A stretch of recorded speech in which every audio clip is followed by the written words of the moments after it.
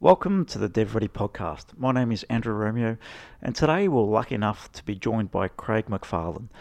Craig works at a company called Essilor. Essilor is one of the largest manufacturers of lenses that we wear in our glasses every day. So Craig, what he does at Essilor is he's basically the Director of Education and Professional Services, and that encompasses Asia Pacific, the Middle East, Russia and Africa. So quite a big landscape there that Craig's working in. The reason why we got Craig in, he's worked on a number of technical projects, and coming from a non-tech perspective, basically getting an understanding of what it means to him to deliver a technical project and the learnings he's had along the journey. Craig started building technology with Essilor to deliver outcomes for his business probably 9-10 years ago, and he shares some stories around what has worked, what hasn't, and the way they now approach the development process within bite-sized chunks. So enjoy the podcast. Craig shares some really good stories, and I know you get a lot out of it. So Craig, thanks for joining us on the Dev Ready podcast. Great to have you in the studio here / office space / meeting room. Thanks for Great to coming be here, thank you. Yeah, cheers. Appreciate you coming out. So Craig's from Essilor, Director of Education and Professional Services in Asia Pacific, Middle East, Russia and Africa. Tell us a bit about what you do, Craig. So Essilor is the world's largest spectacle lens manufacturer, and so we work throughout the world with optometrists, with ophthalmologists, etc., and supplying spectacle lenses. Yes. And frames, and we also have some retail as well. Okay. So essentially, my role is to educate that vast region.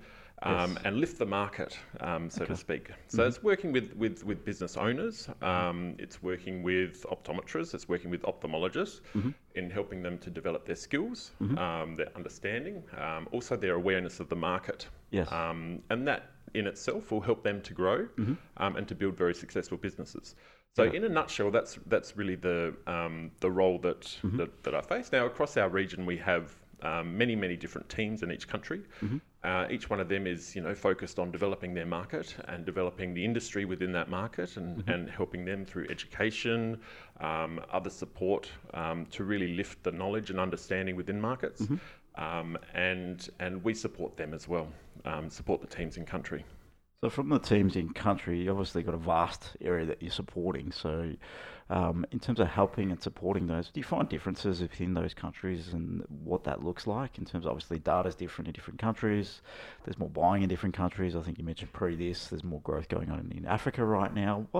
How do you manage all that across those countries? It's a really good question, and it's something that we're constantly learning. Yeah. Because each market is very different from a professional perspective.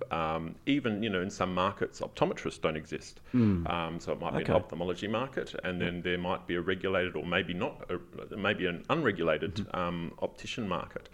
In which case it presents a lot of challenges from a market perspective in lifting the knowledge and understanding to be able to prescribe our products. Get it. From an internal perspective, yes, there's many differences between markets. There's different mindsets, there's different understandings, there's different cultural components as well that come into this also. Definitely. Even learning processes. So in some countries it's very much multiple choice type processing, and then that extends across into the way that people actually consider problems, and so it does become quite challenging, and it takes some time to fully understand that. So just going back to educating people across those contexts, I mean the primary mode of education is face to face, because people do need to have the opportunity to practice their skills, and so over such a large area, we do also need to extend our reach as much as possible. So if you're a trainer, you can only train so many people in a year. So looking at different ways that people can access information and access education is very important. And so this is where we've been looking down the digital path, and looking how can we get information across to these different markets, even though they're all quite different in the way that, culturally, etc., as I mentioned before. But how can we get across to them and have an access to information and education that works for them? So that's That's the challenge you're working on right now. That's a challenge that we've been working on for quite some time. Get it. And yeah, it's one that we'll always be working on. Yeah, appreciate that. I was given the vast variety of people that you're dealing with. Some might be, like you said, professional outfits. Some might be a little bit less professional in the way they operate. So it becomes challenging. And then do they want education would be another thing. So what's the uptake like when you get into those sort of markets? Yeah, so the motivation aspect of somebody actually wanting to do the training. So you have to figure out what's going to motivate this person to do a particular training or learning. And so being able to focus on the outcome for the individual by undertaking something is very important. And so, that doesn't matter, even with digital access to information and to education, where's the motivation? How long does the training program need to be? What mode does it need to come across in? How is the person going to be accessing that training? And then you need to think about, well, within those markets, what kind of digital devices do they have so that they can access that kind of material? What kind of access might they have in a business to the internet? As an example, how stable is the internet? Get it.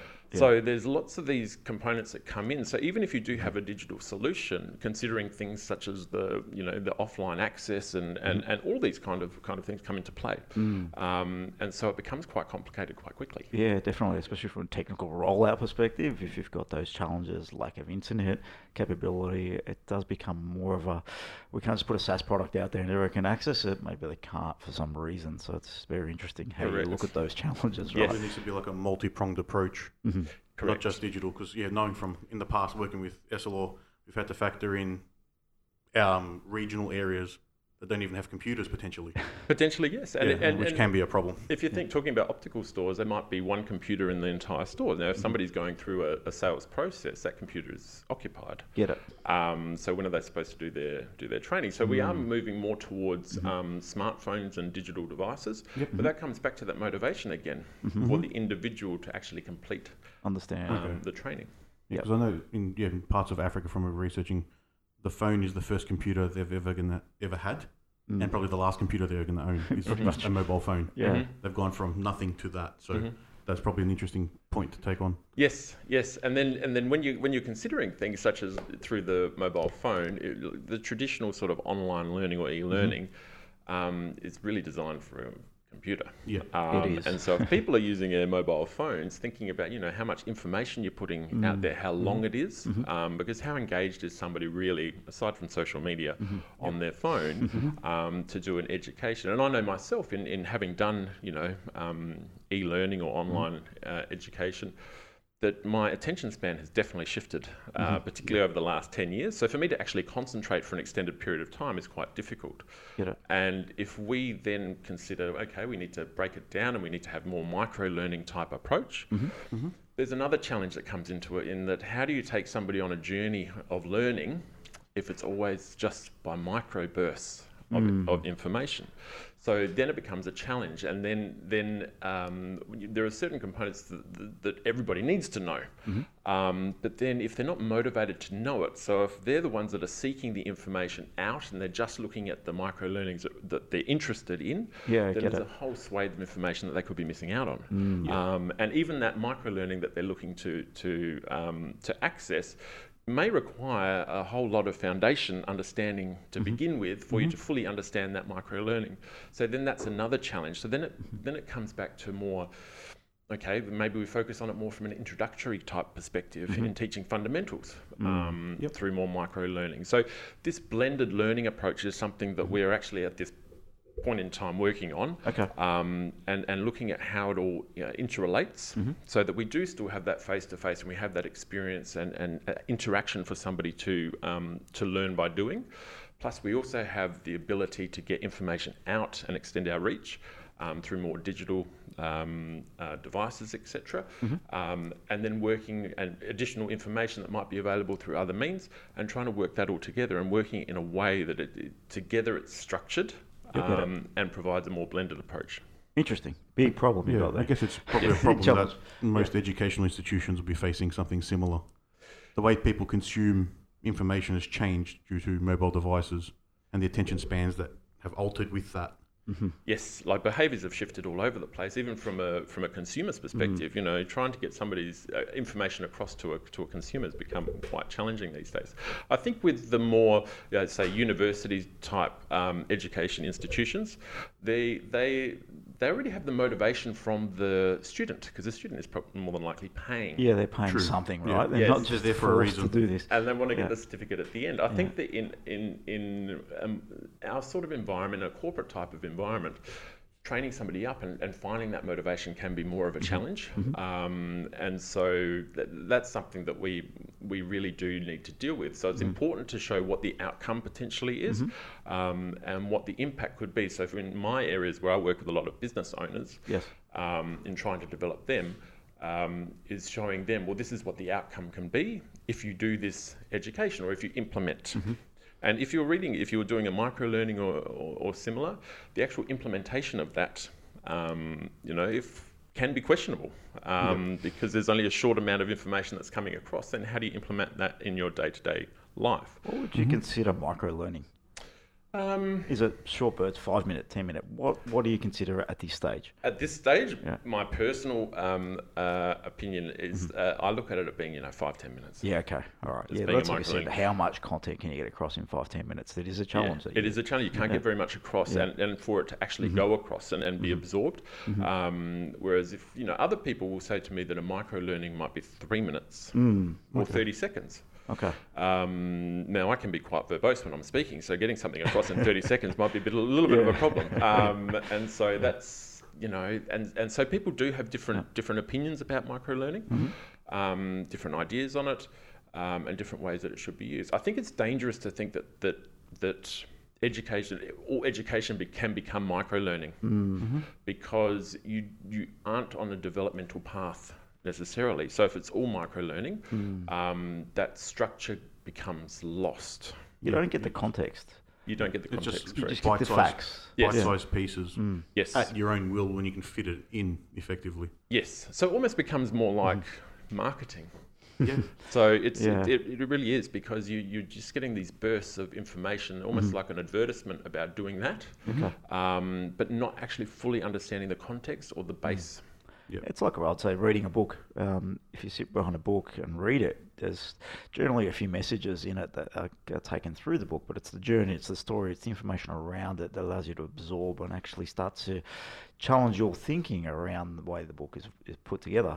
I've read, for example, particular snippets of summaries of books, and it's like 2 or 3 pages, but I don't find I get anything out of it. It's like, just, here's the facts, this is what you could be doing, but you don't get the why, you don't get the understanding and the background info. So that will be a big challenge if you're looking down that micro-learning path. Yes, and reading that, that blurb, sometimes micro-learning can be, often it is good in getting people brought into a concept where they want to learn more about it. Okay. So there might be 3 minutes sort of micro-learning, but it is more marketing really, because that 3 minutes, they're taught about a concept, that concept appeals to them, or it works within the context within their operating, or they find the motivation, they want to know more, and that can be the key to getting them to learn more and to go through a more extended type training process. It's the hook. And you're fighting for their attention. Correct. Attention, It's a hook. It's a teaser. So I suppose if you're giving tips and small advice, that probably lends itself more to the micro-learning. Yes. Rather than a full concept. Correct. Yes. So a lot of the digital training or access to information that I've been working on is about providing some answers to common issues that people face. It's just the issues, versus actually developing someone from ab initio, through to being a manager or similar, where you can't really do that through those small. It's more like tips on better customer service, better retail environment, how to serve the customer and identify their problems and things like that. Yeah, exactly. Exactly. Would it be beginning from this is how you greet a customer in the store, all the way up to advising on the type of prescription? It can be, yes. Yeah. So, there's assumed knowledge comes into this as well. So, if you're providing solutions to problems, you're assuming that the person's already in a position or they already understand a certain thing. But that is very important, because we all learn our behaviours and we have our beliefs, etc., from when we first started within a job. Yeah, definitely. And trying to shift those kind of behaviours, etc., all starts with them getting something that really clicks with them, and being a hook for them to really delve into learning more about that particular area. Now, Craig, obviously you've been looking at technology to deliver this. You can't deliver this face-to-face. Microlearning is more delivering probably video content, pieces of information. I imagine video is probably a big thing in what you're doing right now. It is. So I've just recorded a few videos recently, and some others in my team have also been recording videos. Okay. Video is a good way to engage with people and to talk about a particular topic or a particular subject in a short burst. Yes. And that short burst, as I said before, it's difficult to get something across in 3 minutes unless it's a sort of a hook. Conversely, it's difficult to keep somebody engaged for 30 minutes. It is, It's a very different thing. thing. That balance between the two is something that is still, I find, a challenge. And so the videos that I recently recorded were around 20 minutes in length. Yeah. And even for myself watching it, I was thinking, how do I cut this down? Because it's a long time to be sitting there and watching it. And that's just a behaviour shift from, our lives have changed with social media, using digital devices in the way that we do, and we flick past things if we get bored. So I think we're more aware of becoming bored, and we don't have to be watching anymore. And so that's what I'm fearful of. So probably when I'm recording future videos, I'm going to try and keep it under 15 minutes for each one, because I feel that that's sort of more of a sweet spot that you can really engage somebody. Firstly, get their attention and keep them engaged, and get your key messages across and show them how they can actually implement and make change. Makes sense. Yeah, within about 15 minutes. So you sort of have to become a social media expert to learn how to get people's attention. I think everyone does. Even though they should be invested in the topic. Yes. Because it's for their benefit, even though, they don't have the span because they just don't want to. Yeah. Well, there was I went to a conference where the head of Facebook digital content, video content, was speaking. They said that it's interesting to think about people's behaviours and the way that they relate to say videos. In the past, you used to have a TV commercial which would go for 30 seconds, and it would finish on the key point. Now it's almost flipped in that you have to get somebody's attention at the start for them to continue to be engaged with that video as it's playing. So you need to have your key message at the front because it might be flicked past. Then you need to engage and take them on a journey and end on the key message again. So it's an interesting process. But hearing that made me shift the way that I approached things such as video. I mean, people don't want to sit there for 20 minutes and wait for the key point at the end. Like, I might like to think that they want to sit there and listen to me for 20 minutes to wait for the key point. Get to the point, right? Exactly. And so, and I think that comes back to the engagement in that if you see the relevance to your role or to your business in the information that's about to come, you're more likely to be engaged. Appreciate that. It's like anything, it's giving people what they're going to get out of this now. So at least they know up front, why am I investing my time? Because they really are. They're investing their time into this.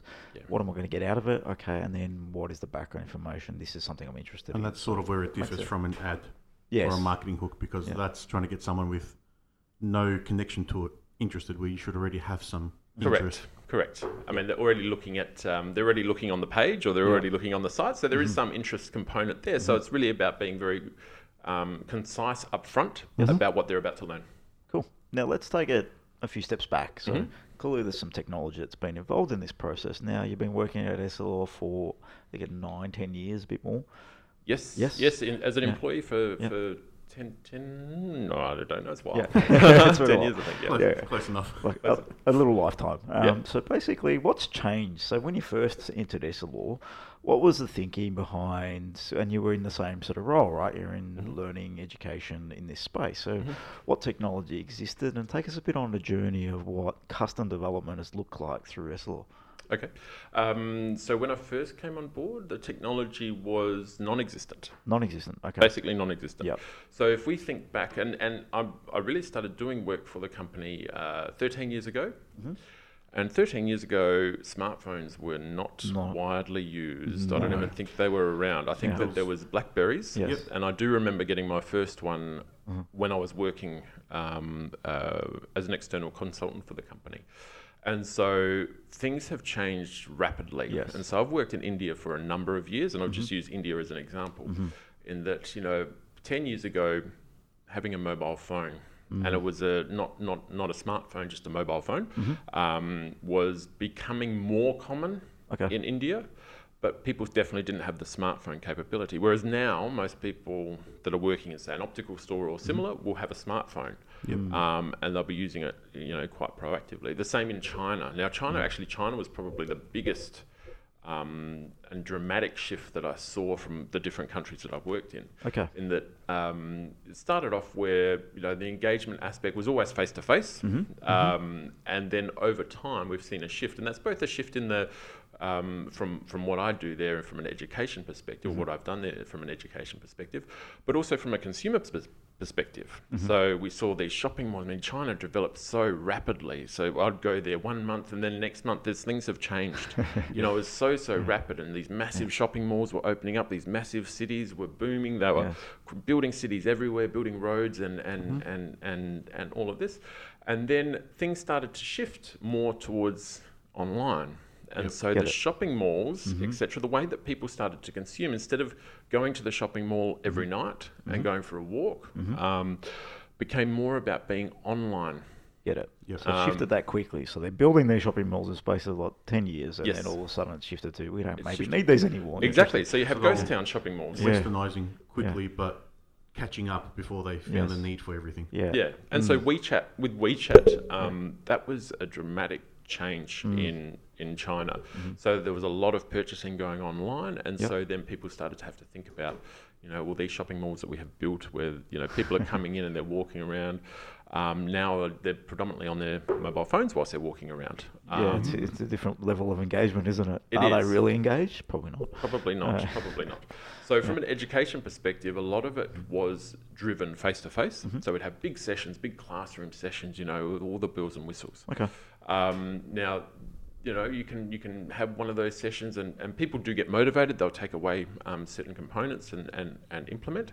But as we shift, we became asked more and more for digital content that could be used through WeChat. Oh, WeChat. Okay. So you direct the information to what they're using. Exactly. So if you wanted to engage with them, you'd have to go through the platforms that they're on most of the time. Yeah, it makes perfect sense, doesn't it? It's like if they're using it that's going to be easier for them to transition rather than here's another app, here's another website to go to get access to content. Yeah, correct. Yeah.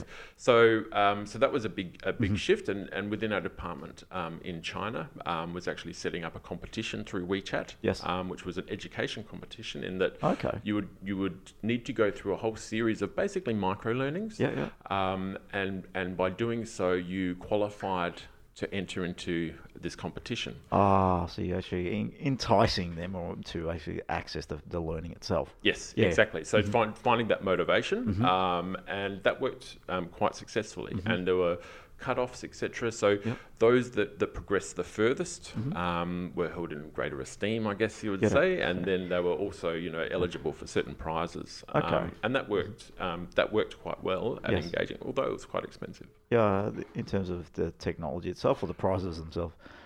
All of it. Bit of all of it. All of it.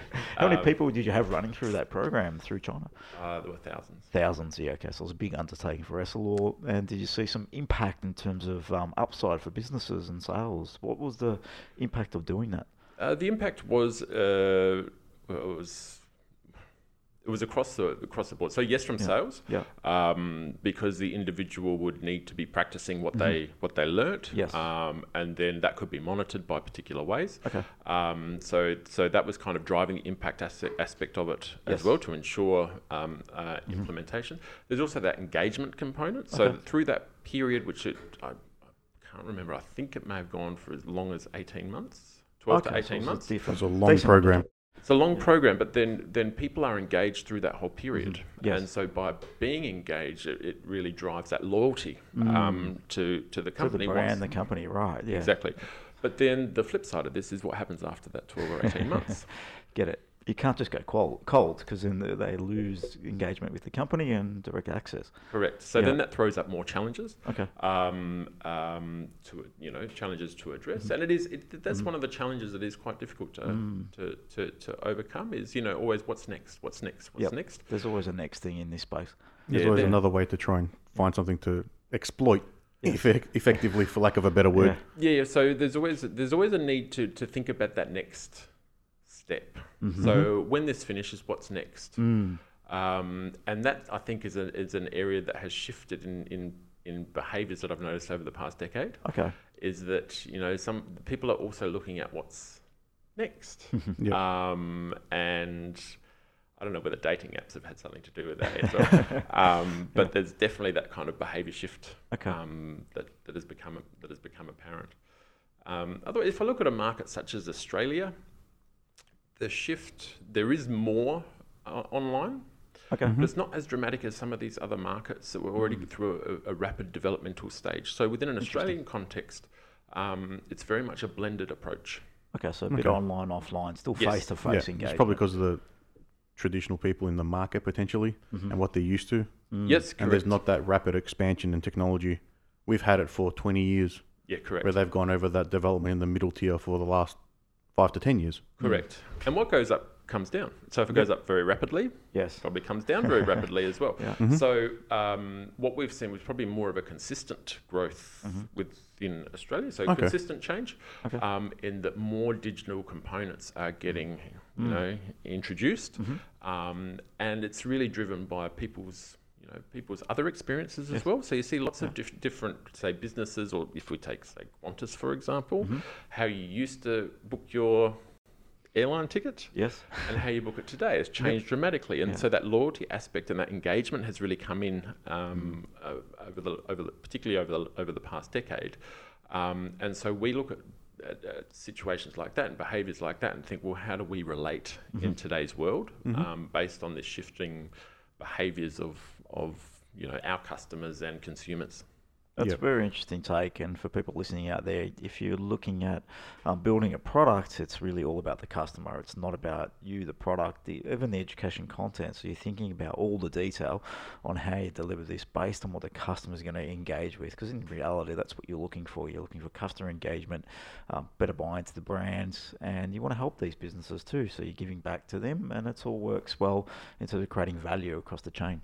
Yeah, I totally agree. So there's a really good point. Yeah. So there's a term that I like to use quite a bit, is about being professionally indulgent. Yeah. And so we're all guilty of being professionally indulgent, but being professionally indulgent means that it's about you versus it's not about your audience. Correct. Yep. And so if you're wanting to actually engage with somebody, you need to consider it from the audience perspective or through who your target is. Yes.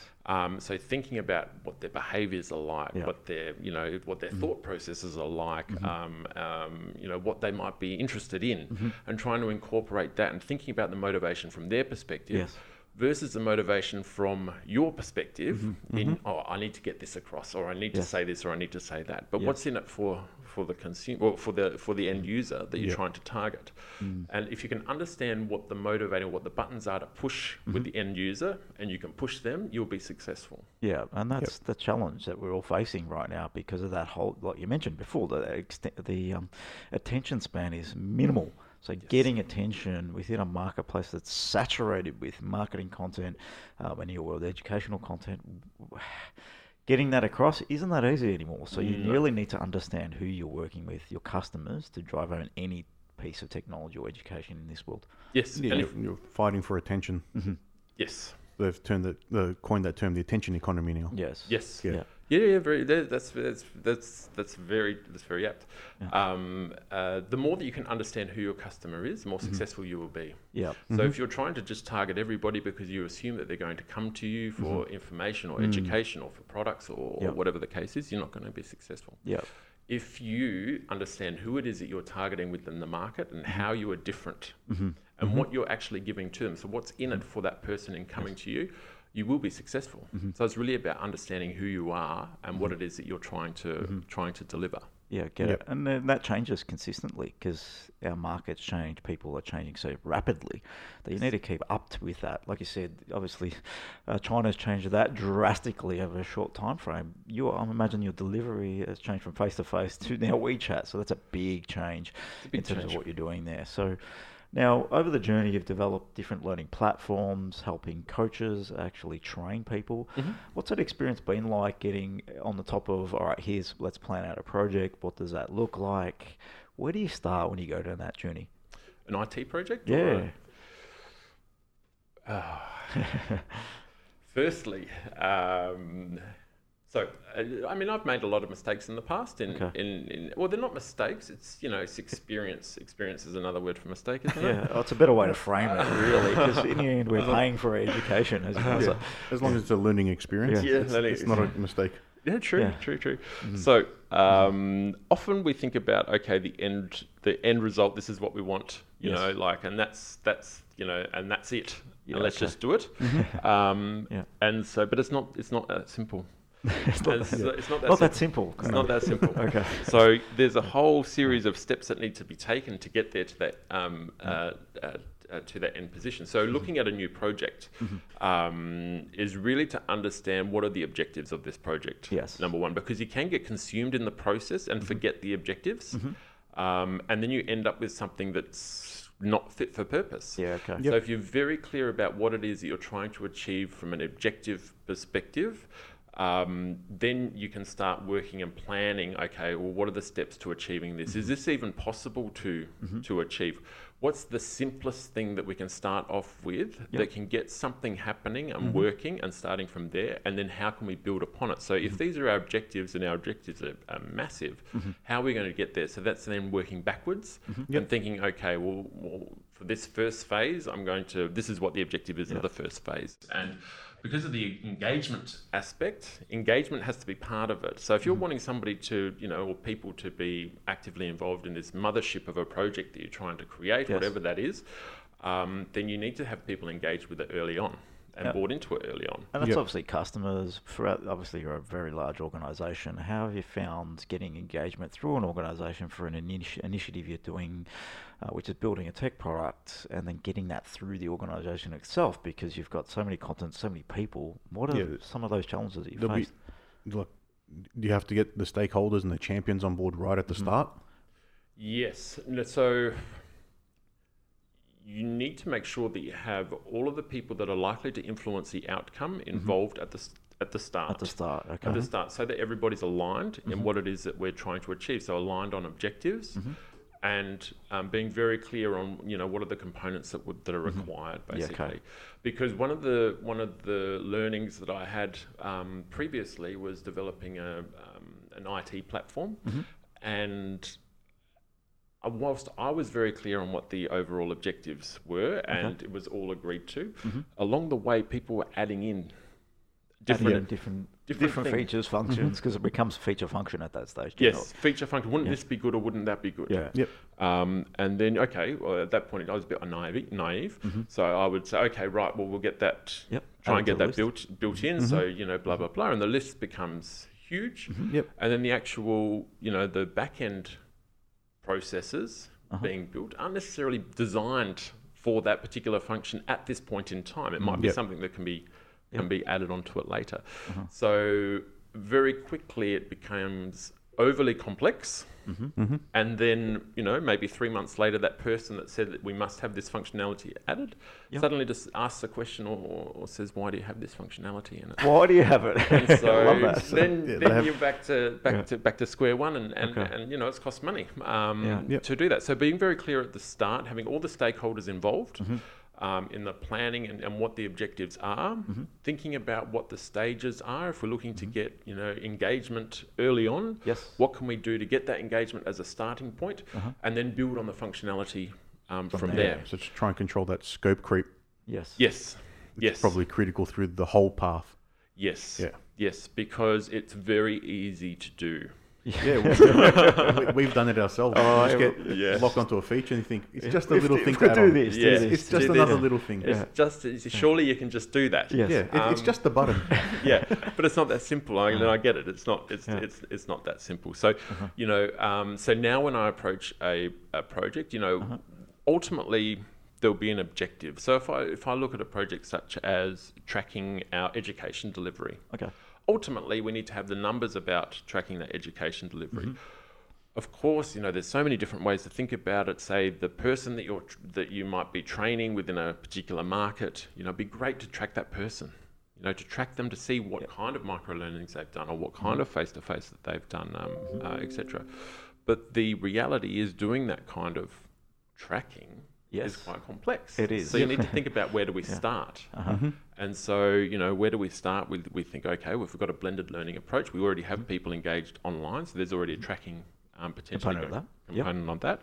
Then we need to think, okay, from face to face, what are we doing from a tracking perspective? Now, as soon as you have human inputs and involvement, there's potential for it to go wrong. Particularly when you have a massive team, such as we do within our department. So then it's important, okay, well, we need to structure this in a way so that we can get the immediate, most important information as quickly as possible, but make it as easy as possible for someone to use. And so then you have that engagement, you have information coming from this source here, and then thinking, okay, well, in the longer term, this is probably going to need to have to talk to the online type system, so that we then might structure it in a way so that can happen. But it's not going to happen from word go necessarily. It doesn't have to either, and I think that's probably the learning from the objectives. And I think what you sort of alluded to there is defining what the end game is. What are we trying to get to? And don't attempt to build the end game from the beginning. It's not about that. It's about, like you said, hitting goalposts, hitting key milestones. What is the first thing we can do? How can we create some value quickly, get some runs on the ball, get buying? Because how big is your team, to give people an idea? So across the whole the total would be a couple of hundred. Yeah. It's a reasonable team, just in training and education and across professional services. So it's a decent team, and then you have to buy in them as well, because they're in the organisation. They're one of the clients, because they're going to sell this for you really into the customer. So one step at a time, everyone needs to get some value out of this, and you have to consider them as stakeholders as well. Exactly. So even when working through a new system that's going to be deployed in countries, and whether that's an internal or external type system, it's getting input from people that will be the users, and that also gives people ownership of what it is that you're developing. It does, yeah. It gives, they get invested in the process then. Yeah, exactly. And then if they're providing feedback and you respect the feedback and take the feedback on board, and look at ways that you can incorporate that, you're more likely to get that engagement definitely down the track. But then again, you need to also weigh that up within the scope creep area it's issue. Fine balance. It is a fine line. Managed. Yeah, because sometimes the ideas that come back are really good ideas, and you can also, the other ideas that might come back, you think, that's not such a great idea.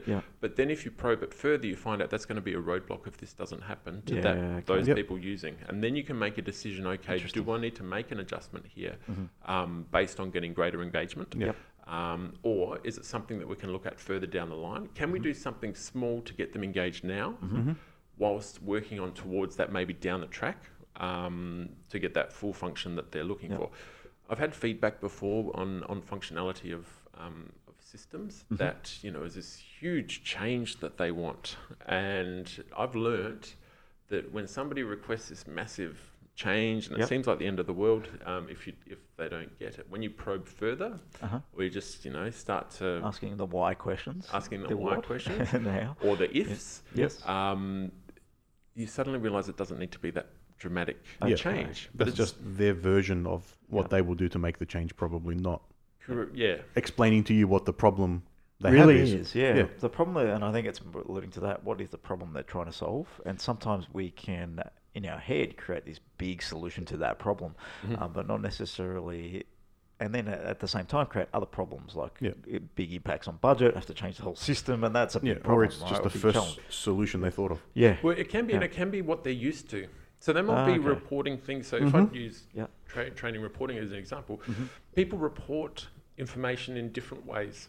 And so the immediate response is to make it what I'm doing now. So for that person to try and give feedback so that the system turns into what they're already doing today. That's what they know, right? It's what they know. Comfortable. That's right. Yeah, they're comfortable with it. So by probing to make sure or to find out if there's a way that they can use the system differently to achieve the same outcome without needing to change everything dramatically. So within our organisation, we are creating something which goes across 90 countries or so many countries or more, 100 countries, that we need to make it a system that can be somewhat standard. It's Otherwise, impossible. Otherwise, you can't do it. Otherwise You can't make it's- one for every that's right. country. 100 separate systems. It's never That's going right. to happen. That's Yeah. right. So there needs to be that core functionality, which Yeah. is really designed to achieve what your objectives are, Uh-huh. but also an element of flexibility, so that users within certain countries Yes. can do some additional, reporting or analysis, Uh-huh. and they can do that by themselves. As an Understand. example, Yeah, Yep. get it. as Get opposed the to data out and do whatever they need to do beyond that system itself. yeah, exactly. Yeah. So we kind of think of it like a core. So creating that standard system that's going to work for everyone to get engagement Yes. across the whole region first, and then building on the any additional maybe more customized components which Yep. might be used for an individual country. As an example, that would be your system to collect all the data and provide a standardized SLO format for a report, but then give you a way to extract that data to make your own customized one for your region. Yeah, correct. Yep. Correct. And so that's something that I've learnt and I've now practiced. Yeah. And it seems to be working a lot better. And it's it just makes everybody much happier. And I think, You can listen to every stakeholder. You Yes. don't have to do everything they say. yeah. Correct. Yeah. Correct. But I think what you That's the said takeaway. about outcome-driven in terms of when you look at a project, I think you need to get into the outcomes of your customers, and you alluded to that. It's like, what are their outcomes? What are they trying to achieve from it?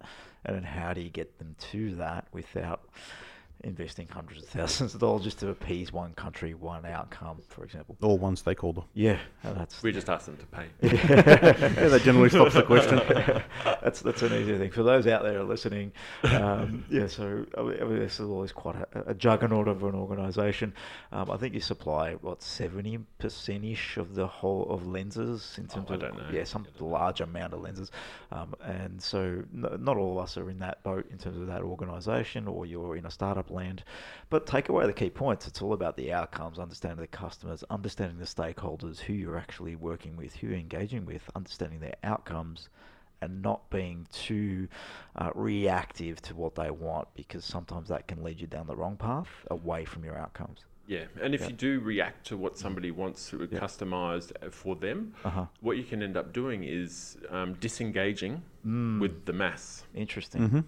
So it's important that when you sit down initially and do your project planning with the stakeholders involved, and you understand what your objectives are and what the phases or what your goals are along the way, is that you are very clear on that. You don't lose sight of that from people inputting, that you might seek feedback from different users, etc. And if they have a very loud voice, the feedback come across quite strongly. But Get it. and you might feel compelled to act on it, but you need to think: am I still going to achieve my objectives? Am I still going to? And your ultimate objective is going to be about engagement.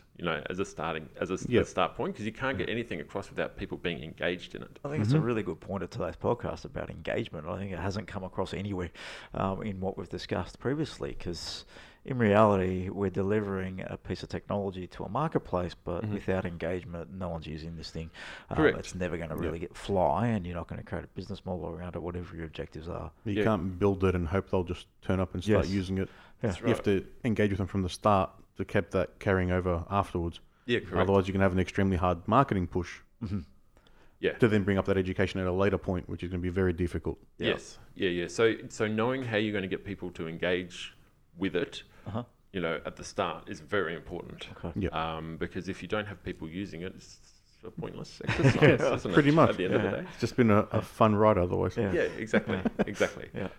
And that's what we're all looking for. We want users that are engaging with the platform, getting outcomes out of it from themselves, delivering value, as well as the organisation getting value as well, or the business, whatever it might be. So we're looking for a win-win-win, basically, that can service our customers, stakeholders, and business itself. So without engagement, it's never really going to happen. And I think we've all been involved in projects, I think you're at the table too, that have gone nowhere, got no users on the platforms, and it's pretty sad and sorry when you go through a process of delivering some technology and then no one comes. Yeah. And you don't want to be in that world where no one comes, and you've got this elephant in the room saying, what's happening with this platform? Yep, no one's interested. And that's a big challenge. And sometimes it's not that no one's interested, it's just that they haven't haven't heard, or they for some reason you haven't got the message across. Get it. And it's because the message may have become overly complex, because the platform itself has become overly complex, and it doesn't need to be. Get it. And so going back a step and always keep taking a step back. What's in it for me? For the user, if you want users, there needs to be an outcome for them. If that's clear, then your message about it is clear. So getting people engaged with it can become easier. Yes. Yep. When you don't have that, that clear, concise, what's in it for me, then it's going to be difficult to engage users. We appreciate that. Does it become difficult then, sort of like interdepartmental, where you'll be focusing on an outcome that it affects another department, and then that's why it gets stalled up and those stakeholders don't come on board? Because they need to change to their process or their culture or whatever it may be? It can do. So I haven't had that challenge to date in my own personal projects, but I've certainly seen those challenges come about. In that, unless you do have, so comes back to the stakeholder engagement at the start. Unless you're quite clear on everybody this is going to impact, or everybody that you need to have buy-in from at the start, then you can be working on something for a long period of time, and it might just fall in a heap because you haven't had that alignment across all the functions that are involved in it. And you need to deliver value to each of those stakeholders. Otherwise, they're not going to be vested in it, and they're not going to be interested long term. So, if you miss a couple of key stakeholders, it can be quite problematic when you're looking at engaging them later, and they say this doesn't really suit us or our needs or what our objectives are. So then you're stuck with a platform you can't actually roll out through that organisation. Yeah, correct. Yeah. And something as simple as, say, branding, or as or particular messages that are used within it, or thinking about privacy and security. There's all different components you need to consider up front. If you address them up front, you're more likely to be successful. Oh, very, very good. And then in the history of all the projects you sort of work with, you're a large organisation, and it'd be quite different to say what a startup would go through to build a product. But you're still probably effectively doing each product as a little startup, but you'd have different budgetary constraints. Has that sort of changed the way that you need to approach each project and get the MVP? Like, how quick can you get something started off the ground first before you can unlock more budget? Because you don't have an unlimited bucket there, I'm guessing. No, there's not an unlimited. In fact, so one of our values within our company is about entrepreneurial spirit. Okay. And so a lot of the projects that we run or that we create are, it's like having a startup, and you need to have investors in that startup with internal. You need to have internal sponsors. Okay. And so to achieve that, it needs to be clear on outcome. But then those sponsors have to see what they're going to get out of it and what the company's going to get out of it. But if you get that kind of sign off, then you can act.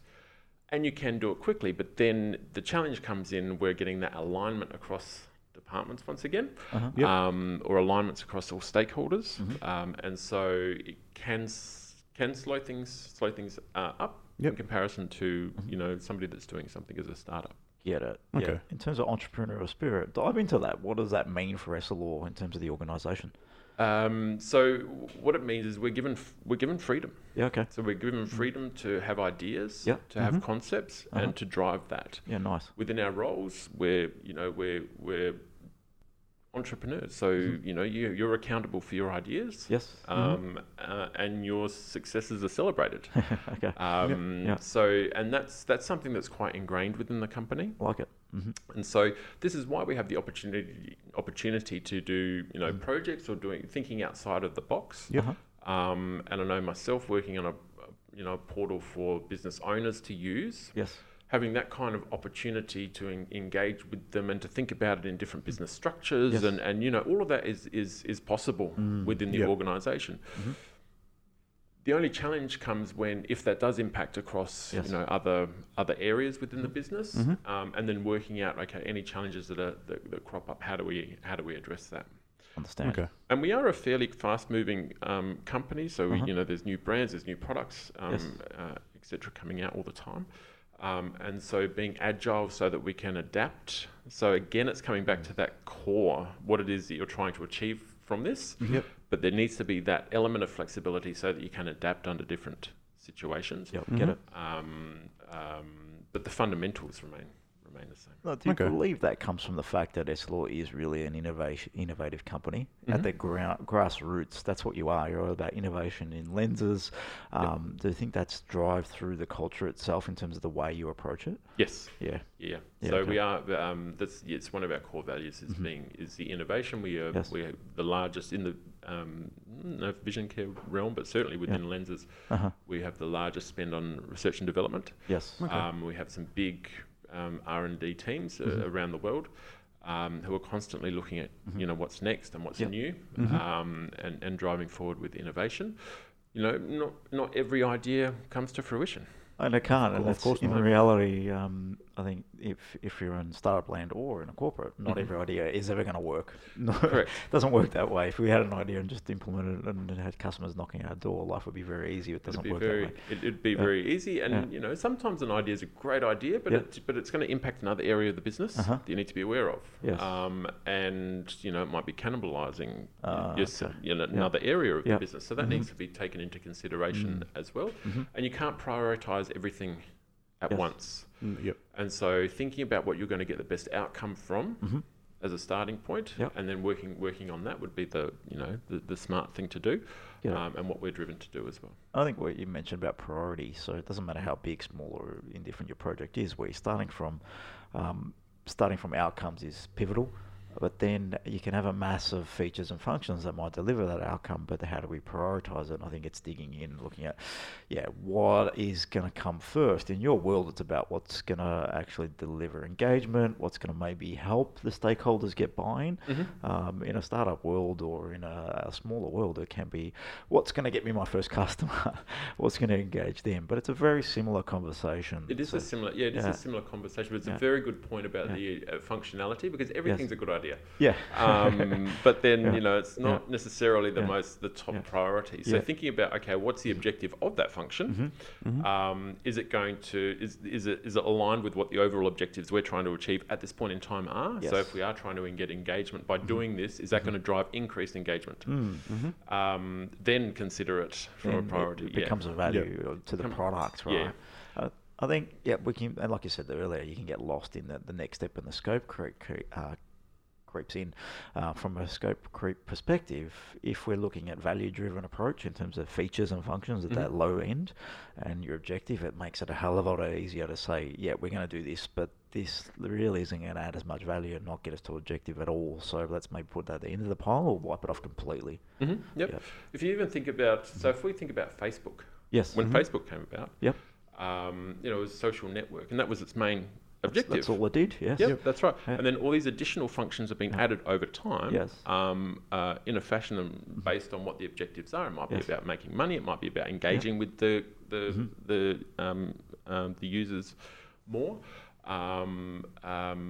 Get added on later on, but it's still ultimately the core is still there, which is the networking function. So I kind of look at some projects that have become way too big too quickly, because they've lost sight of what the original objective was, and because they've become too big or too complicated, or people can't understand because now our attention spans are less, and they're not going to sit there for 10 years and try and figure it out.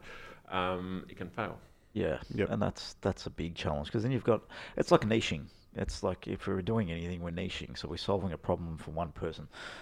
When we're trying to solve everyone's problem all at once, it's very hard to sell, and it's very hard to basically communicate that across to people, because you might only be helping this person a little bit now, and this whole other stuff around the platform doesn't give them any value. So why are they going to engage with it? So it becomes very difficult if you're going down that path.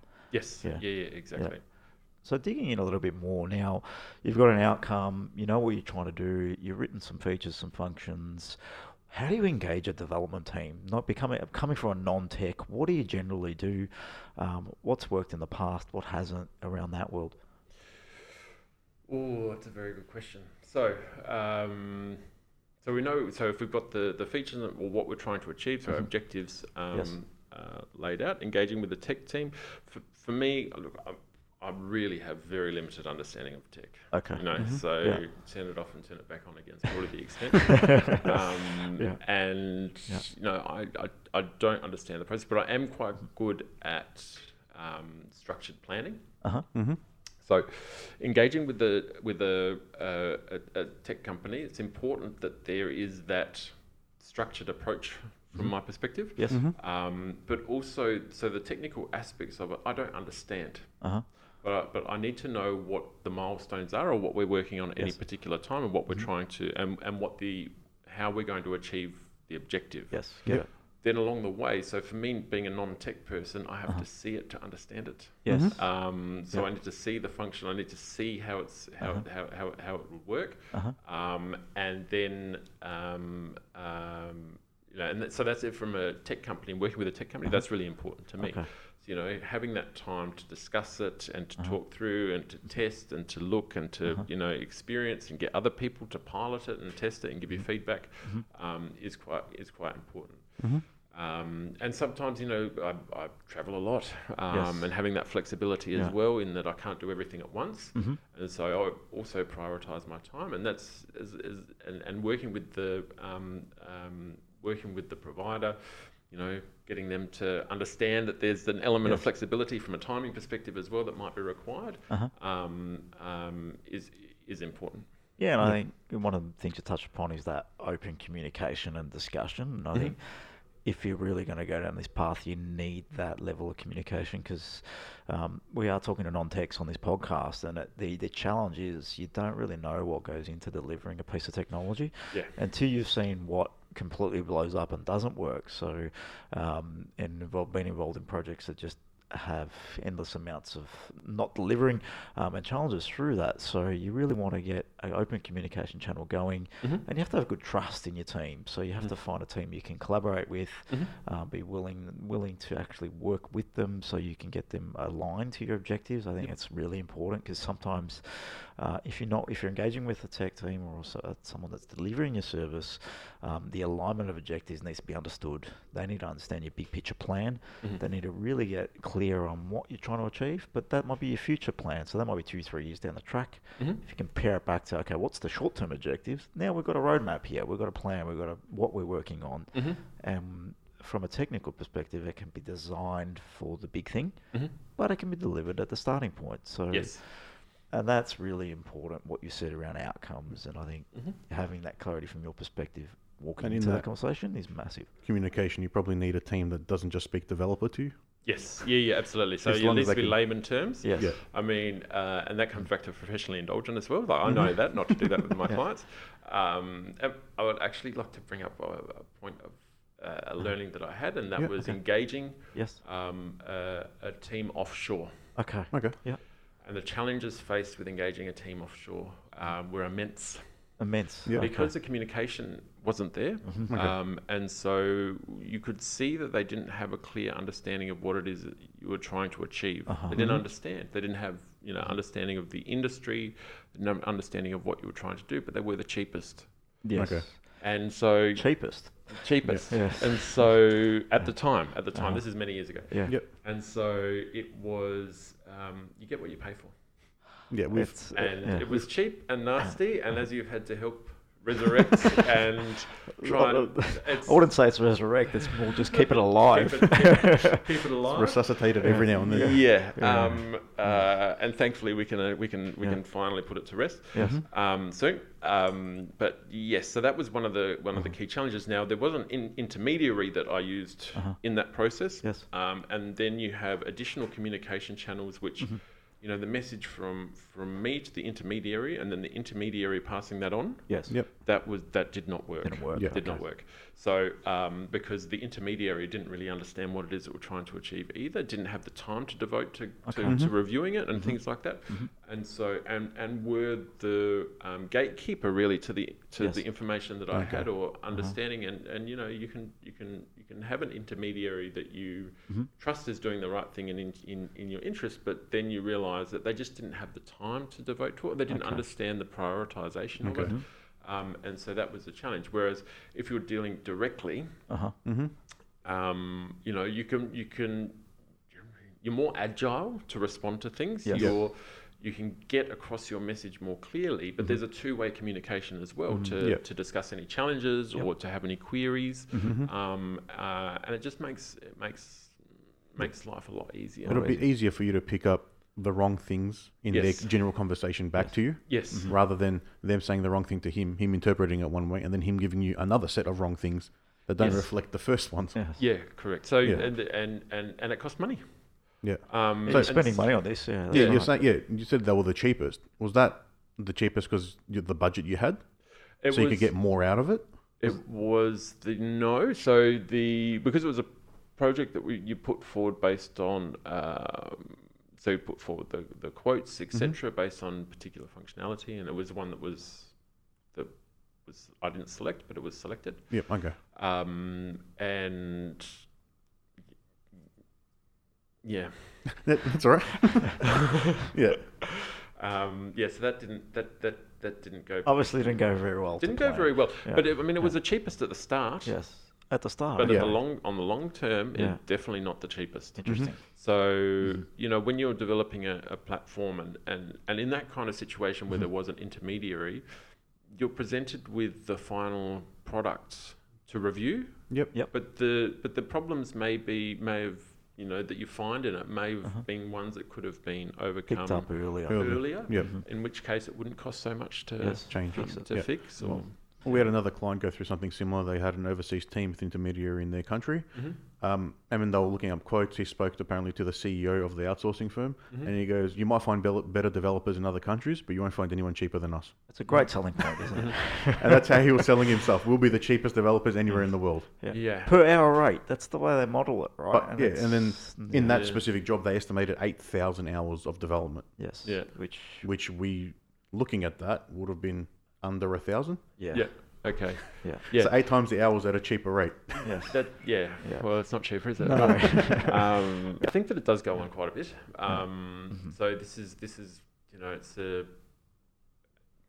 the whole sector is huge. It's a Yeah. massive sector. It's There's, huge. There's, Yeah. And you don't know what you don't know. no. Yeah. So you might think they're doing the right thing, but now that you've gone through several projects, you can sort of find these red flags and identify them. Yes. Yeah. But if Yeah. it's your first one, Yeah. Yep. or when you were doing your first one, you wouldn't have known that you're sort of out of your depth as much Yes. with software because it's software alone Yes. and Yes. how complex things can be. And that's the thing we see with a lot of the startups.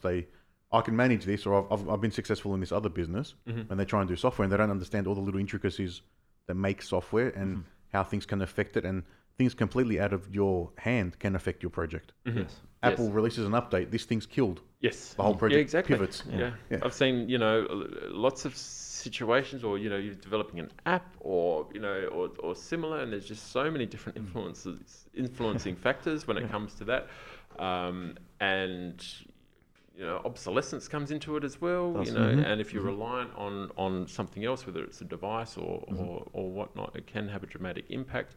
Then thinking about the costing of updates and factoring all that in right at the start, it's quite a complicated process. If you're entrusting that onto somebody that's going to do it apparently the cheapest, Yes. then there should be a question mark. I Okay. think. I'm not saying that cost isn't important. Cost is very important, but it's about the value that you get out of it, Yep. the value of the process, and the value of getting it done quickly, Yes. as opposed to going around in circles for a long time and ending up with an inferior outcome. Yeah, Yeah. that's not where we want to be, right? It's about, in the end, we need to really jump forward and look at the outcomes we're trying to achieve and understand what the value of those outcomes are. I think we can sort of jump on the fact of, yep, this software is going to cost me X. That's a lot of money. Where do I find that budget? But if that X will deliver value of 10 times X, then that conversation really shouldn't come up. It should be a conversation of quality. If you can't justify a return on your investment, don't do it. Don't get involved and don't deliver it. You need to be able to justify that up front. You're just walking into headaches. Yeah. Yes, that's right. And a lot of sleepless nights, I'm guessing. Yes. Yeah. And I think that if you don't, it might demonstrate that you don't believe in what you're doing.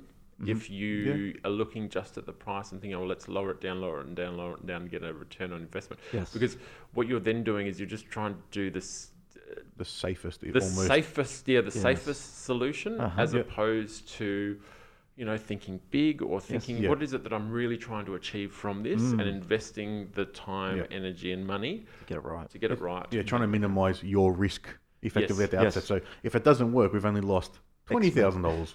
Yeah. Yeah. So that's right. So then I can tell you what's going to happen is it's not going to work. It's because you haven't invested the money. Well, you haven't invested in it at the start, and so then when it doesn't work, you say, "Oh well, lucky I didn't invest in it then." Yeah, and that's not necessarily the case. If you do something long enough, hard enough, and committed 100%, you will get value out of it. It may be a longer game than you think, but you will deliver value if you're 100% committed. And in that realm of I'm looking to reduce price, maybe you're not committed. Maybe you're just putting your toe in the water, but putting your toe in the water really doesn't get us anywhere in anything, let alone in building tech.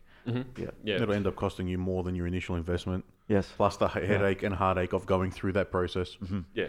And then the best you can hope for is you've learned something from it at the end. Yeah, exactly. And so, in this journey of working with you guys and just in having all these different sites and whatnot in general through the company over the years, I've made a lot of learnings. Yes. And there's certain things that that I'll always do, and there's certain things now that I'll never do. And never do? What's the never do, for example? Well, one of them was the offshore. The offshore. Yeah.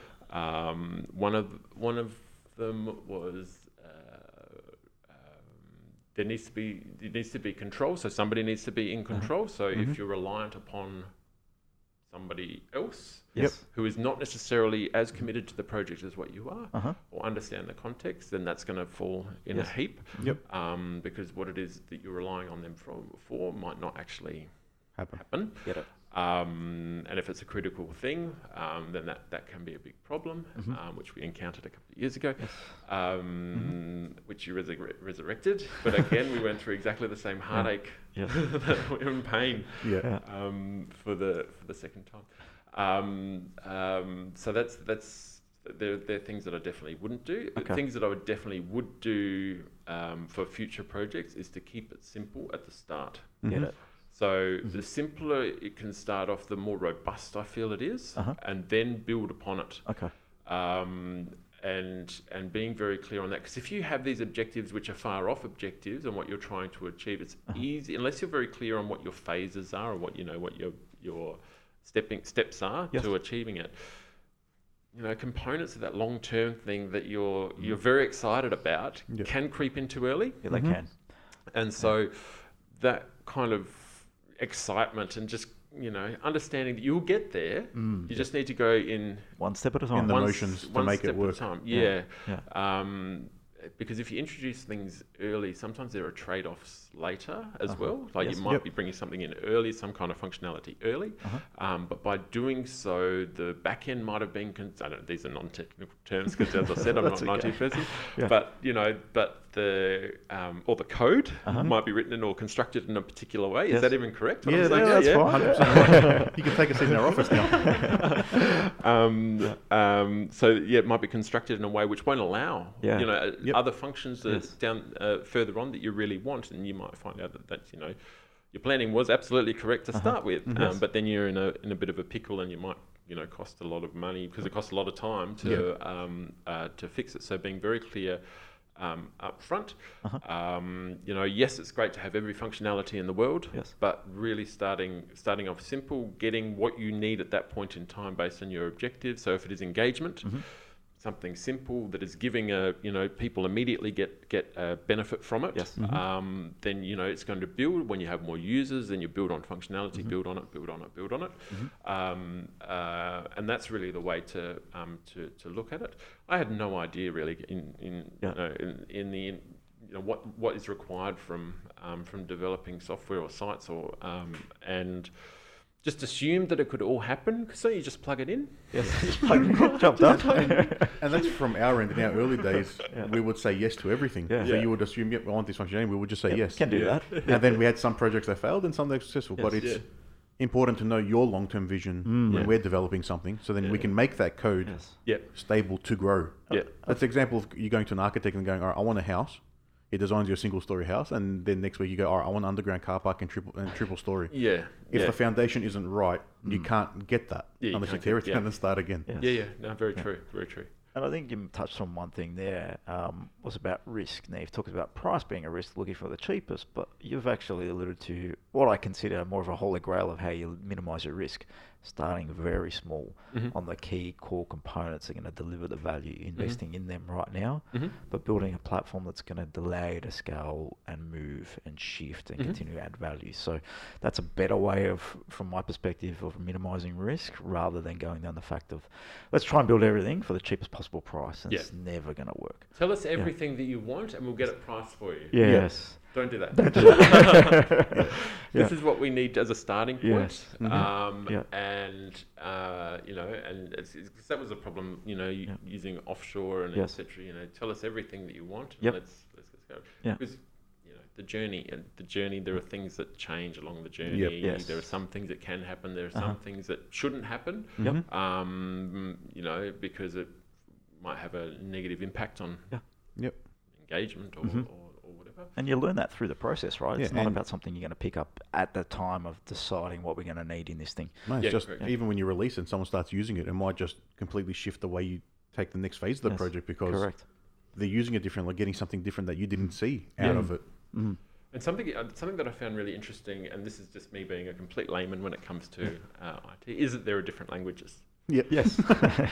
There are different languages. And the way that people write code, etc. So that was another challenge in the offshore is, you know, then you have to learn how it is that person really thought or how they constructed it and understand that to be able to make change. So, you know, that's that was a massive learning for me. Okay. You know, but it's not all the same. No, it's a big unknown, and it's an industry that is, like you said, so widespread. There's no standards across the industry. There's no one at the top saying you must follow this process. So you get a varied approach to how things are developed. There's what we call spaghetti code, where people just slap things together because they don't know any better. And then right down to what is enterprise and how you deliver that out and how you manage that. How do you build automated tests into your products to ensure quality? These are some of the things that people don't even consider, have no absolute knowledge about. And it's challenging when you're walking into something that is perceived to be, okay, it's a few buttons here and there, but it is complex to know that in your world, you're going to have thousands of users potentially using a platform. How to deliver something that's actually going to scale with you. So it's a very different even if it's the same language, it's the way it's written in that language changes. So it's like two chefs reading a recipe. One follows a quarter of a cup exactly, and the other one just goes, that's about a quarter of a cup. Like those TV chefs online. It's going to taste different. A pinch of this and a pinch of that. What's a pinch? But Craig, I think we might wrap it up there. I think that's been a really good chat for everyone that's really, from a non-tech perspective, what it actually means, and being in a corporate world, the different alignments that you have and different things you need to consider about a stakeholder engagement. But in the end, you've touched upon, let's look at a project, let's know what our outcomes are, let's pair it back to bare bones basic and deliver it on something that we can actually take one step at a time. So I really appreciate you coming in and sharing your thoughts and theories about how to work on development projects. You're welcome. Thanks, Craig. And if anyone wants to find anything else about Essilor or yourself, where can they? You can have a look on at www.essilor.com. There's plenty of information. If you want to connect to Craig, he's on LinkedIn, Craig McFarlane. I'll put you in when we share out the podcast anyway, your details. Thanks, Craig. Cool. Thanks, Craig. Mate. Bye.